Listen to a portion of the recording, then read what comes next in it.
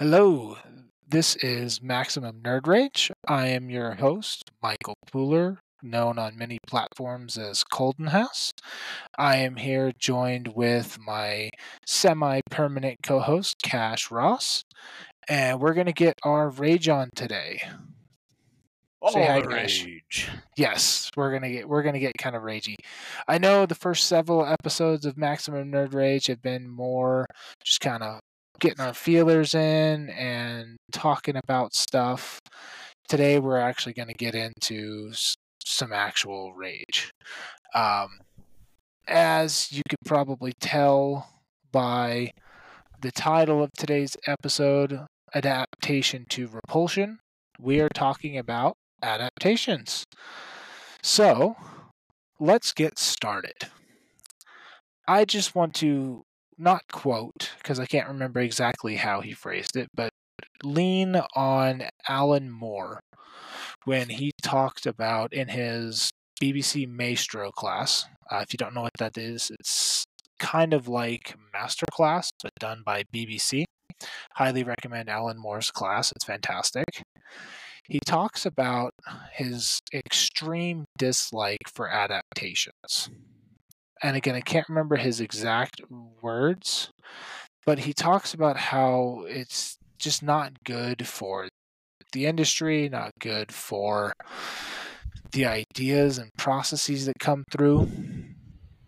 And we just wanted to talk about that. Like, what do we see? How do we feel about particular adaptations, both old and new, and everything in between? So, what I first wanted to talk about is two of my favorite adaptations that I feel are really good and really solid, and I will throw hands over. And that is Old Yeller and Where the Red Fern Grows. Both are fantastic films, great casts, great stories. They follow the books that they're based on quite heavily.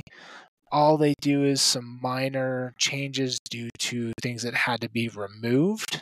They don't add unnecessary things, which we'll talk about more later. They don't purposely remove things to ruin the story or change the story or any way, shape, or form. They just are trying to take the book and put it on screen, which, if you really break it down, is a hard thing to do. Taking something that you look at these letters that someone said this means that, and then these letters put together means this, and then you hallucinate something as you're putting them together in your brain, and then putting it to where you see it is a hard thing to do. Casting is a big part of that. Casting is absolutely pivotally important because if you don't have a good cast, especially a good cast that meets the description in the book, that's where you first start to falter in your adaptations. And there's been a lot of different things where a book will describe someone so specifically that the adaptations just can't live up to it because that's not the character. That's not who is exemplified in the novel's writing. But I feel like Old Yeller and Where the Red Fern Grows really exemplify good casting, good story, good dedication to the original art, the original story, and really respect. And that's another big thing is respect what they're based off of and where they're from. Yeah. I actually never saw Old Yeller. Surprise, surprise. But I have seen the Where the Red Fern Grows. I did enjoy that movie. Been a hot minute since I've seen that one though. Yeah. It has been a hot minute for me as well. I just remember really enjoying both of those movies. I do, again, highly recommend Old Yeller. Fantastic book, fantastic movie. It just really good, really, really good. And the casting for the dog, even the dog was great, man. Like, Yeah. so good.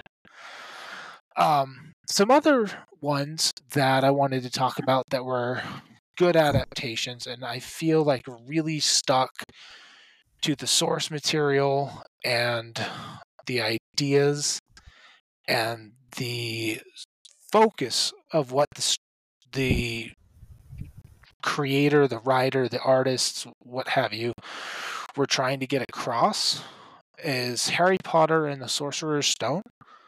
I really felt like that film met the magic and whimsical nature of the book.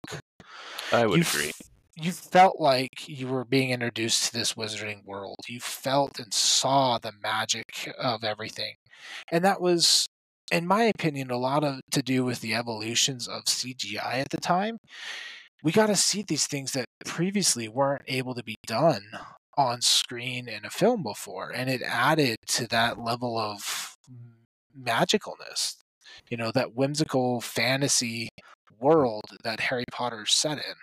Being a flippin' wizard. Yeah, it was very, very good. And as someone who loved the story, I just was completely drawn in to how well they respected the story. Obviously, there was stuff that had to be removed from the story because books usually describe things in certain ways that either can't be put on camera or are too long and have to be trimmed down because average movie length is, hour and a half, 2 hours long. Yeah, that's just not long enough. Yeah, and that's why, in my opinion, things like TV shows are better ways to adapt things. We'll get into that later. But I've always been a huge proponent of why are we adapting things into a 2-hour-long movie when giving it a respectful 6 hours would be a lot better. And we've seen, just off the top of my head, Psych. TV show started in, I believe, 2008, 2000, somewhere around there, mid-2000s. Had 23-hour-long episodes in a season. That's a lot. That's 24 hours-ish in one season. And we can't get books adapted into a 6-hour season. It just blows my mind that we don't have the same ideology of that. And with Psych, a lot of those episodes were flipping boring and seasons dragged on. After rewatching it several times, I'm like, man, I just make it end. Just put me out of my misery. Yeah, but things that are more focused and true to a story don't have that same inability to be rewatched over and over and over again. That's why I like things like Sherlock, the show with Benedict Cumberbatch. It was, 2 to 4 episode seasons, and they were good. They were awesome. We don't have to have a ton. We just have to have good. And I feel like Harry Potter and Sorcerer's Stone took that smaller story, because as the books went on, they got larger and larger and larger. But the first one was small enough to really be adapted, in my opinion, pretty well into an hour and a half film. And it was just whimsical. And I felt like even in the series itself, it lost its way through that because it was doing movies and not a TV show. So once you get to the fourth book, you're having to chop out tons and tons and tons of stuff for the sake of a film that needs to be in the story to understand what's going on. And so you end up with this half-told story. And I've always been irritated by that. It's always bugged me that we're well, why can't we just have everything there? Why do we have to cut so much out? Because we can't have our cake and eat it too. That's why. Well, that's why we're ranting and raging today. Is because I want to have the cake and eat it too. I want it. All of it. Yes, I want all of it. I want to gain that weight, bro. Get all the gains. But another good adaptation that I feel away from books is the movie The Crow. I felt like that movie, based on the comic book, really dedicated itself to the trauma, the sorrow that comic portrayed. And I felt like the external circumstances of like Brandon Lee's death and the darker tone that they did cinematography wise really lent itself into the spirit of what the comic book was trying to portray. And Is I that felt like the that paid off really well. is that the movie where he's like a guitar player or something, band, or I can't remember. I think I've so. seen it before, but Him and his girlfriend get murdered. He comes back from the dead as this supernatural character, and he that's gets right. revenge on the people who killed him and his girlfriend. That's right. Okay. It was like Yeah, I think I've Brandon seen Lee's that once. breakthrough film, and then it also turned out to be his last. So, Yeah. very sad. And then the sequels were just terrible. Like, talk about bad adaptations. Those were terrible adaptations. But the first one with Brandon Lee is really, really good. It's a cheesy 90s film, so there's not a lot you can really hope for. But from an adaptation standpoint, I felt like it stuck really well to the comic. Yeah. With that said, however, the remake of it, I'm cautious about because of modern interpretations and adaptations.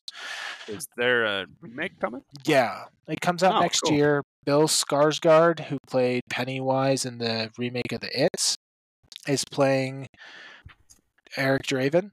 So I'm interested to see how he does, because he does really well in makeup as like a creepy kind of horror character, and that's kind of what the Crow is a creepy character who comes back for revenge. So I'm interested to see how he does, but at the same time I'm like, does it really need to be remade? But we can talk about remakes in a whole separate episode, because that's a whole other can of worms, whole other can of rage. Big old can of worms. Yeah.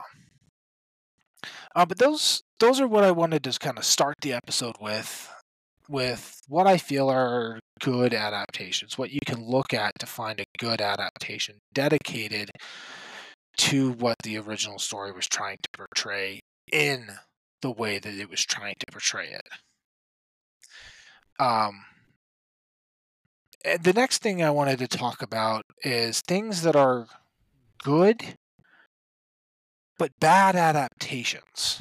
So what I mean by that is you can watch it and you can enjoy it, but the adaptation portion of it itself is quite horrendous.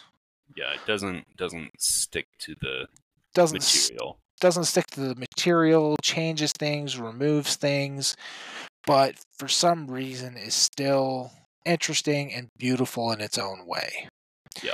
And the two that I came up with for this mini section in between good and bad is V for Vendetta and Lord of the Rings. Now, I'm a huge Lord of the Rings movie fan. I watch them every year to every 2 years. I do a whole feast day. Cash has been a part of them. I make, all 7 meals. I'm eating every 1 to 2 hours. It's a whole It's a whole shebang. I love these movies. But due to how big the books are and how Tolkien writes with over description and very dry language, so much had to be cut out, and due to that, so much had to be changed to make the story work. Rip Tom Bombadil.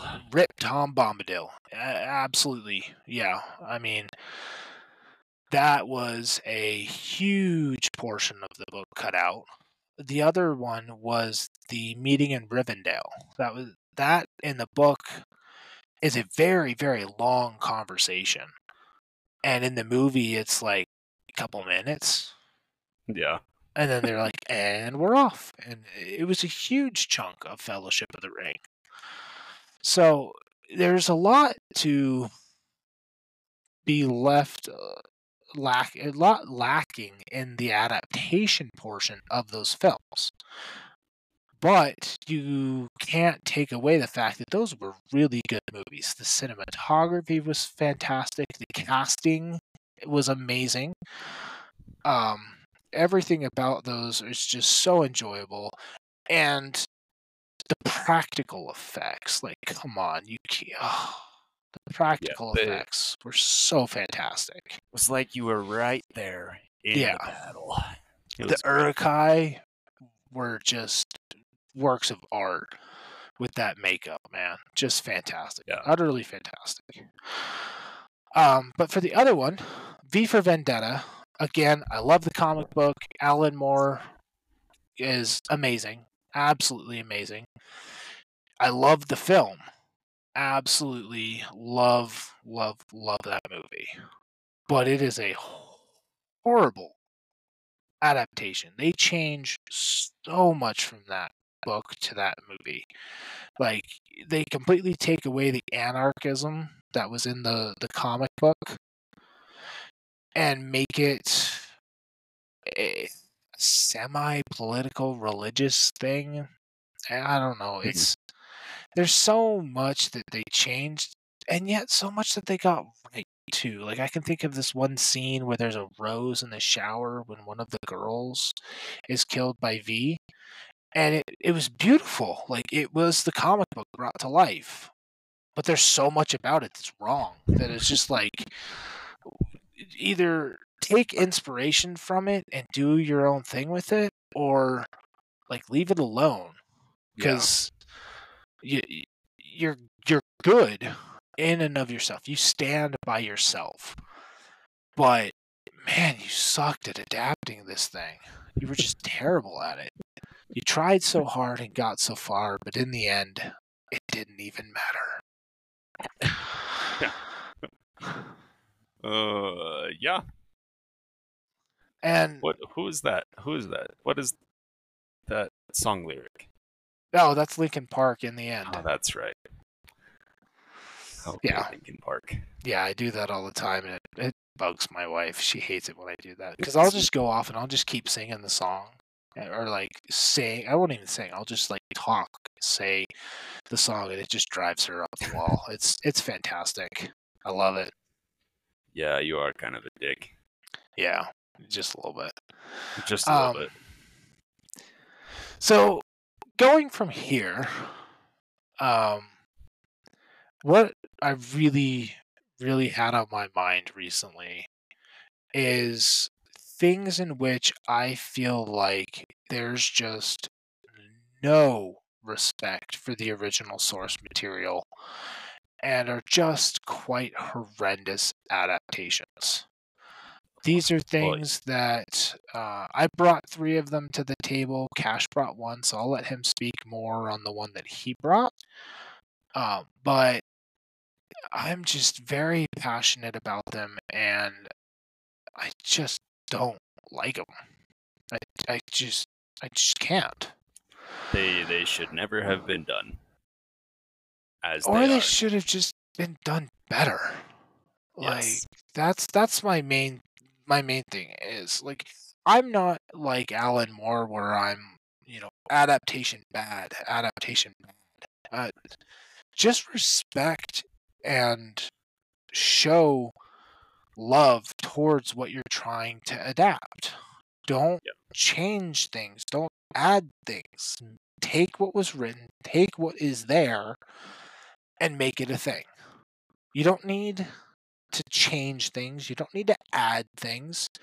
You may need to take away, and I'm fine with things getting taken away for things like runtime or continuity errors in and of things, plot holes, subplots that never get resolution. Like, there's plenty of reasons to take something out, but adding things and changing things is where you just start to Yeah. get me. And that's where, like, V for Vendetta is, like, it's really good, but man, it sucked at adapting. Things like The Witcher show are just awful. I I watched a little bit of The Witcher, and I I have only never. made it 3 episodes in. I could Yeah. not make it through the whole first season because of what they did. Like, my biggest gripes about that TV show, I'll get into it just immediately. I'm just going to jump right in. Do it. I love the books. I think the books are absolutely fantastic. I think Andrei Sapkowski did a fantastic, a fantastic job creating this character, creating this world, and utilizing thoughts and ideas similar to Grimm's fairy tale to bring Polish folk tales to life. And I don't feel like that was respected at all in this adaptation because they added so much garbage to it to try and make characters that in the first season didn't even need to be a part of the story interesting. And specifically like Siri. Siri shouldn't have been in the first season at all.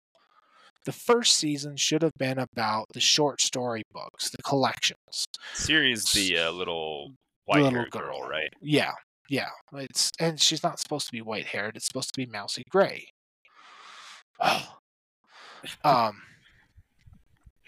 but my biggest frustration was like the one thing that just really chapped my butt. Like just I was just like this. Like I just can't right now. Was when Yennefer got her uterus removed in the ritual to become a sorceress. That's fun. First off, that completely contradicted what causes sorceresses to be infertile. That's written in the books. They explicitly state that utilizing magic atrophies the ovaries. And it's but it not also actually ripping yeah, them. yes, correct. It's an atrophication of an organ. Okay. And also, in the books, Yennefer and Geralt get into an argument and he leaves because they both kind of want kids, but neither of them can have kids. They're both sterile. And that causes a lot of friction between them that ends up with them going into an on and off again relationship where they both are in love with each other, they want each other, but they just can't because there's this friction of a desire that can't be met. And that's where Ciri comes into the play and plays the surrogate of that. Because they want to have them kids. Yeah. And so like just that one little change irked me so bad because it was like there's written lore concerning this and you just were like, nah, brah, we're gonna do something completely different. Yeah, no. Let's just roll this up, throw it in the trash, and then we'll come up with something else. Yeah. And there was some other things like the stuff they added to the sorceress's school and all that whole backstory for Yennefer was dumb. Like I did not understand why they had to add in what powered the school. What? Why are you just making stuff up? Like it's needless. You have a story of Geralt doing specific missions and specific hunts. Why not just focus on those, build up the world, build up Geralt, and then introduce Yennefer, and then introduce Ciri, and go from there? Like, they did such a bad job adapting these books that their main character, their main actor, left the show. Because he couldn't tolerate it anymore. Like, Henry Cavill. Cavill or Cavill? I honestly don't know. Cavill, Henry C. Cavilli. Dedicated nerd, missed a call from Zack Snyder telling him that he had officially gotten the role as Superman because he was playing WoW. Like, and then there's a thirsty video of him building a computer. Like, just the king of nerds. left a TV show because there was no respect being put towards the original source material. Like, that's how bad this show is in reality. And I think the people who really enjoy it and the people that I've talked to who really enjoy it either haven't played the video games, which I haven't played the video games either, um, or haven't read the books. So they don't really know anything better. Yeah, I haven't read the books. I played a little bit of the Witcher 3 Wild Hunt or whatever. Yeah. But that's about it. And even the video games I've heard aren't the best adaptations. They're kind of like the middle ground. They're really good, but they're terrible adaptations. Gotcha. So again, I'm not going to hate on anything I haven't played, so I'm going to move back to the TV show. But I got really chapped with that show because of the additions and changes that were completely needless. Yeah. And that leads into the second thing I wanted to talk about, which was bad for the same reasons, which is Wheel of Time. Another favorite book series. So good, so well written, dedicated lore, dedicated storylines, well thought out storylines that they just have all over. Yeah. Like, he had at one point, 13, 14 main characters in the story, and all of them had good flowing storylines with dedicated time. Yep. And the show was just like, nah, fam. Did you know that the dragon could be a chick? And it's like, no, it's the dragon. It's a dude. Like, they just didn't even try with it. Or the one thing that I turned it off when they did this was, I think it was either episode 3 or episode 5. I can't remember how far I made it into the show. But they were doing an episode on Logain. Again, not sure why, because Logain was only like a background character until book 6. It was like, oh, hey, there's Logain. Okay, now we're moving on to other things. And then, 6 books later, he's like, oh, hey, let's bring Logain back, and now he's a main character again. They focus on him for a whole episode, which had nothing to do with the flippin' book that they were focusing on. And they're like, man, we can't really see what he's doing, and he's pressing against our chains and everything.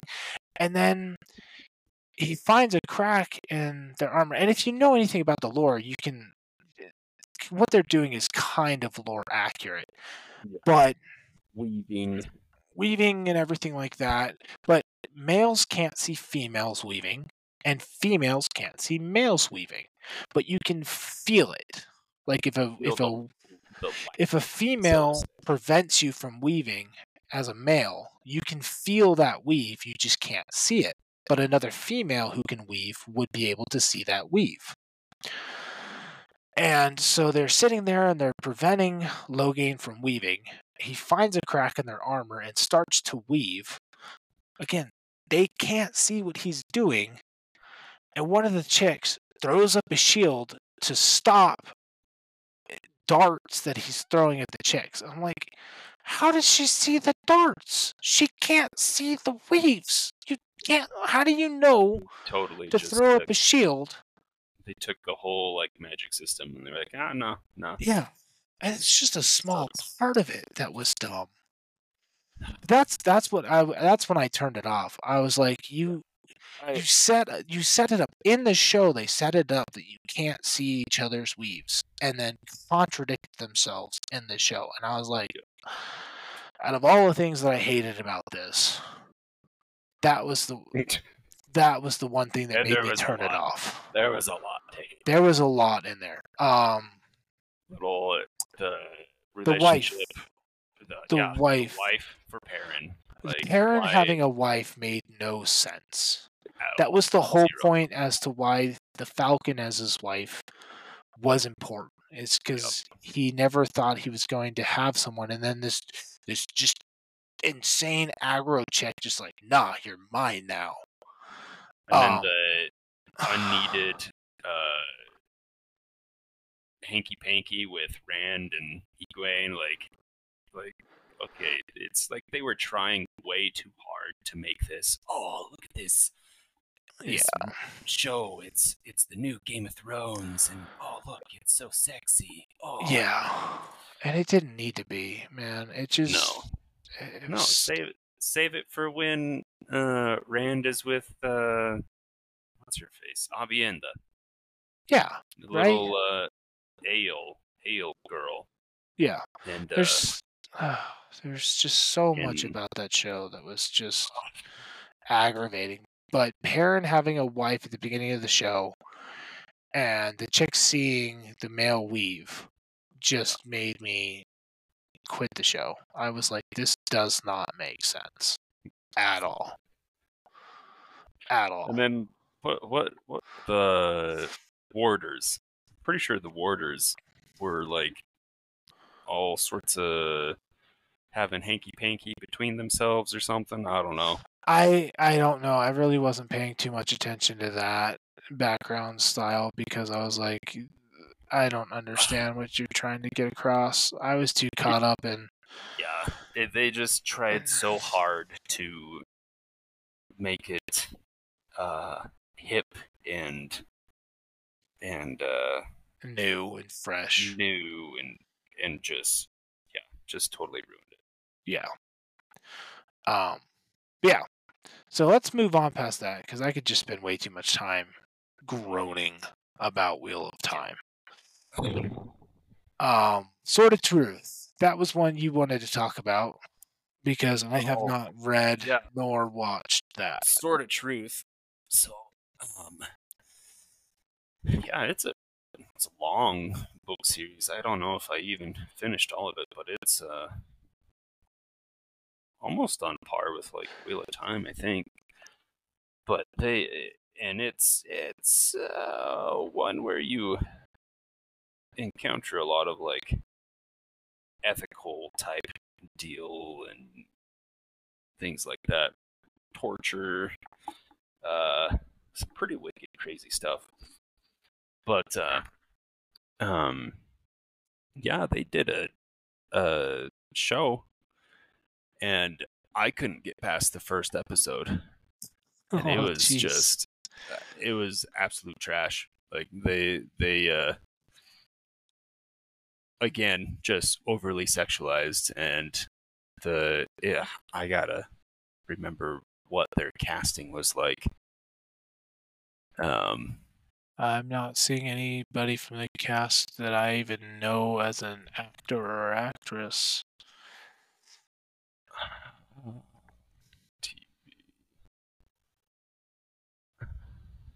But yeah. Okay. Yeah, so the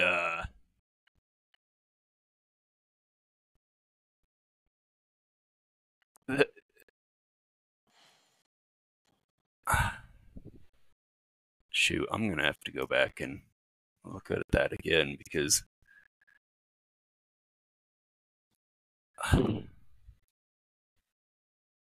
all I remember from that first episode was just the absolute cheese that they brought into it, and then the over sexualization completely took away from these grand ethical and problems that they go into, and yeah, that's another one that it should be burned. It should be burned down. The studio that did it should it's called Legend of the Seeker. Yeah, Legend of the Seeker. Yeah, screw that show. Yeah. Okay. Well, let's move on to the next one. And that's Chronicles of Narnia, Lion, the Witch, and the Wardrobe. Specifically, the movie that came out.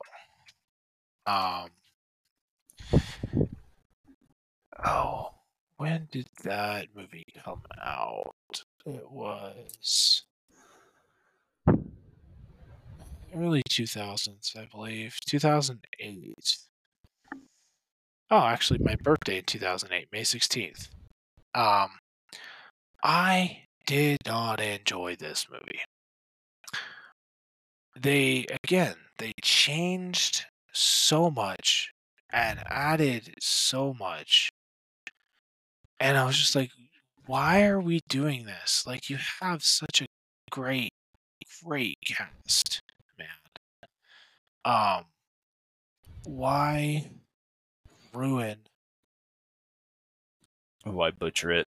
Why butcher it so poorly? I just couldn't. It made me so frustrated. Like, you have Tilda Swinton as the White Witch, which is just amazing casting. You know, Tilda Swinton is a fantastic actress.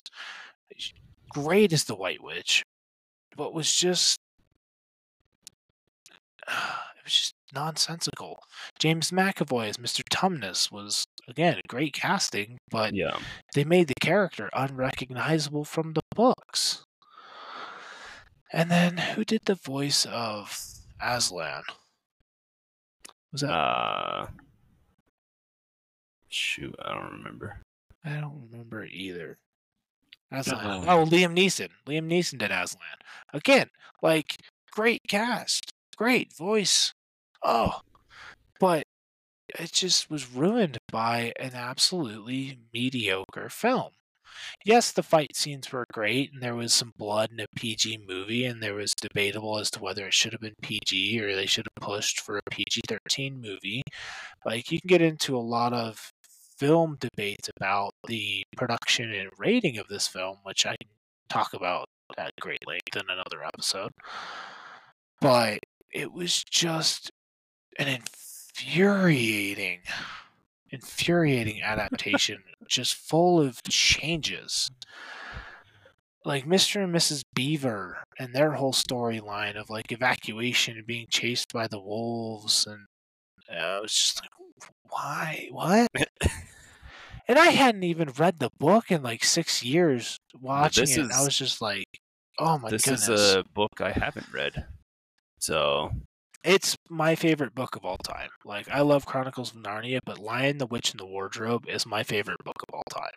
And I hadn't read it in about 6 years when I watched the movie, and I just was like, I was so offended, absolutely offended by how horribly they took the book and made it into a film. Oh, no, release date was December 2005. Prince Caspian came out on my birthday. Never mind. Wrong film.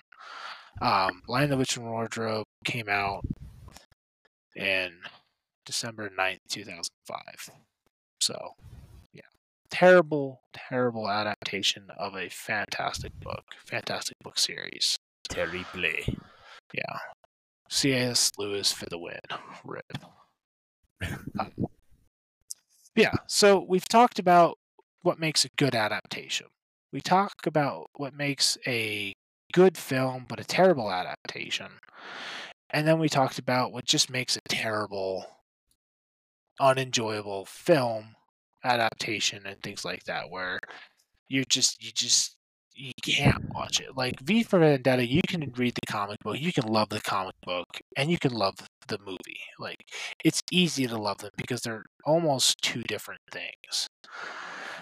But when you get to things like The Witcher, Wheel of Time, Chronicles of Narnia, and Sword of Truth, that like they're just bad.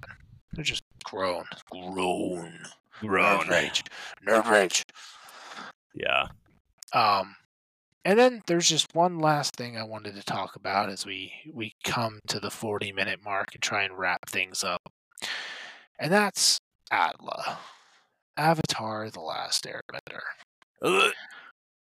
That was one of the worst adaptations by M. Night Shyamalama Ding Dong I have ever seen.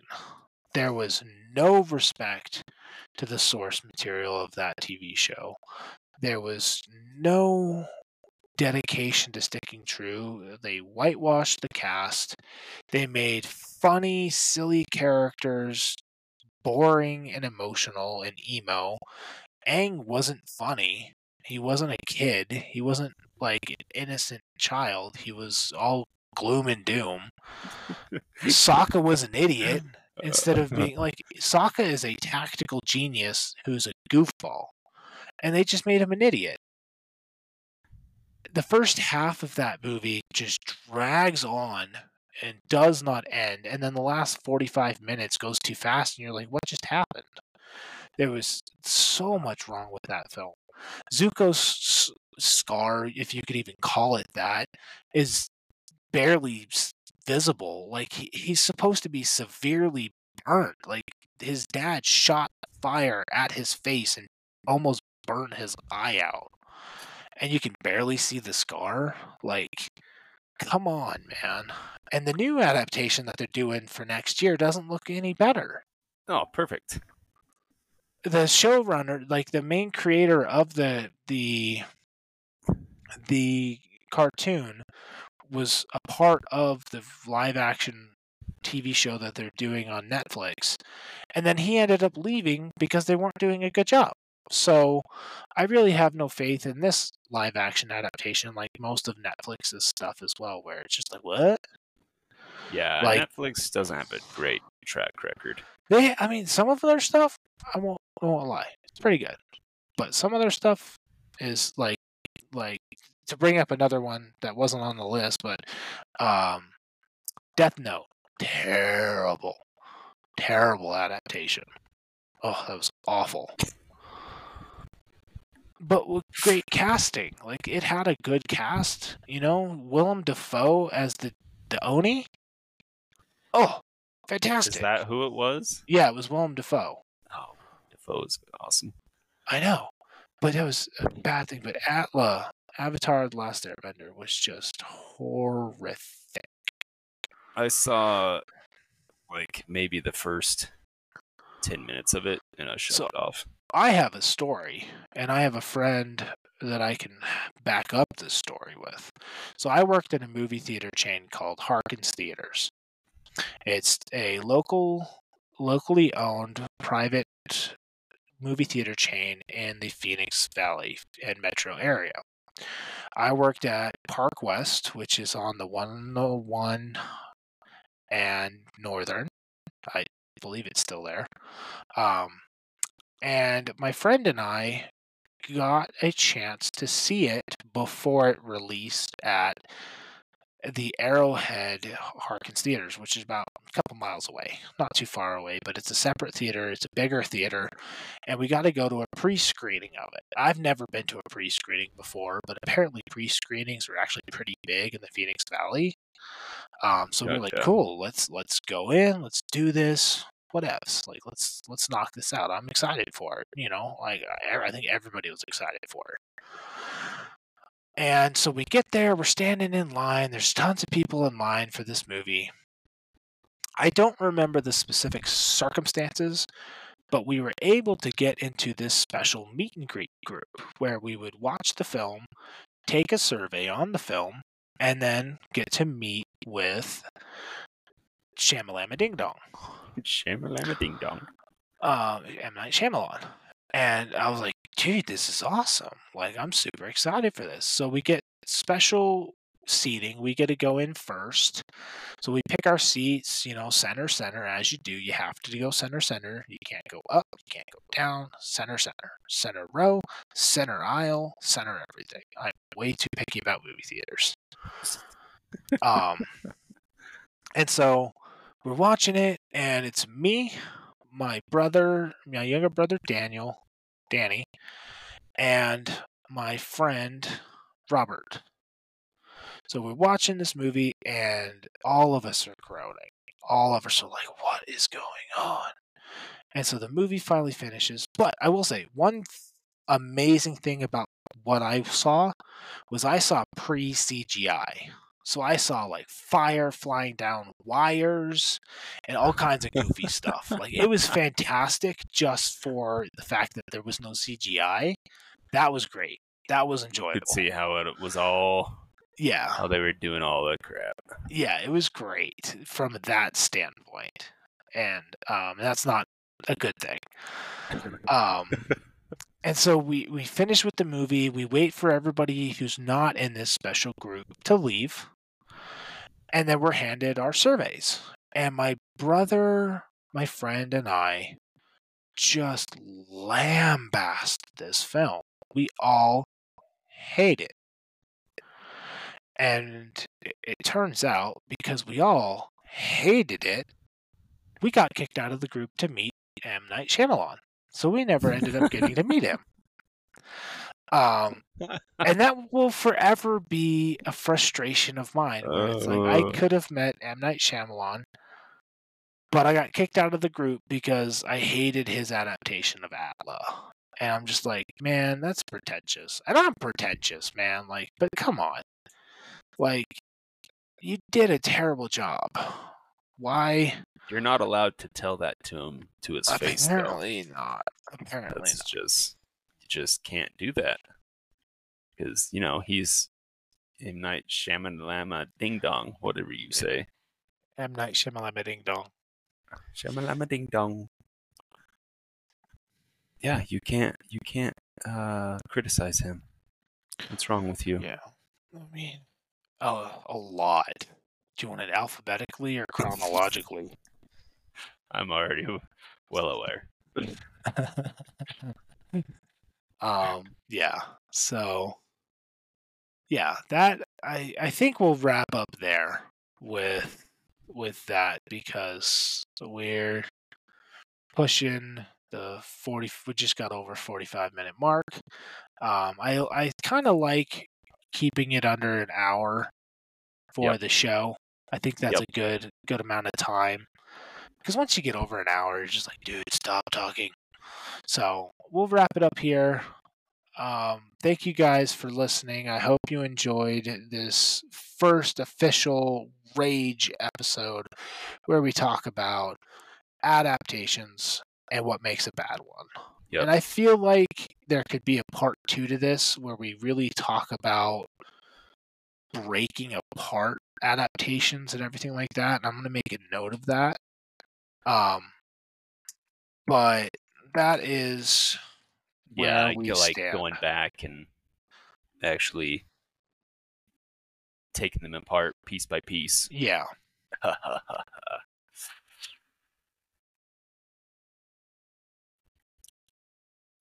But hashtag not sponsored. Definitely go to BBC Maestro. Check out Alan Moore's writing course. It is a writing course. He helps you learn to become a better writer, and he's a great person to learn from because he's written for film, he's written for TV shows, he's written comic books, he's written books. Very well versed, very well educated in the art of writing. There's 33 videos to the lesson, ranging from about 7 minutes to almost an hour. Fantastic course. Again, hashtag not sponsored. Highly recommended. Selfie. Hashtag selfie. Yeah. And with that, I bid you adieu, and let's rage on the next episode. Do. Bye. Bye.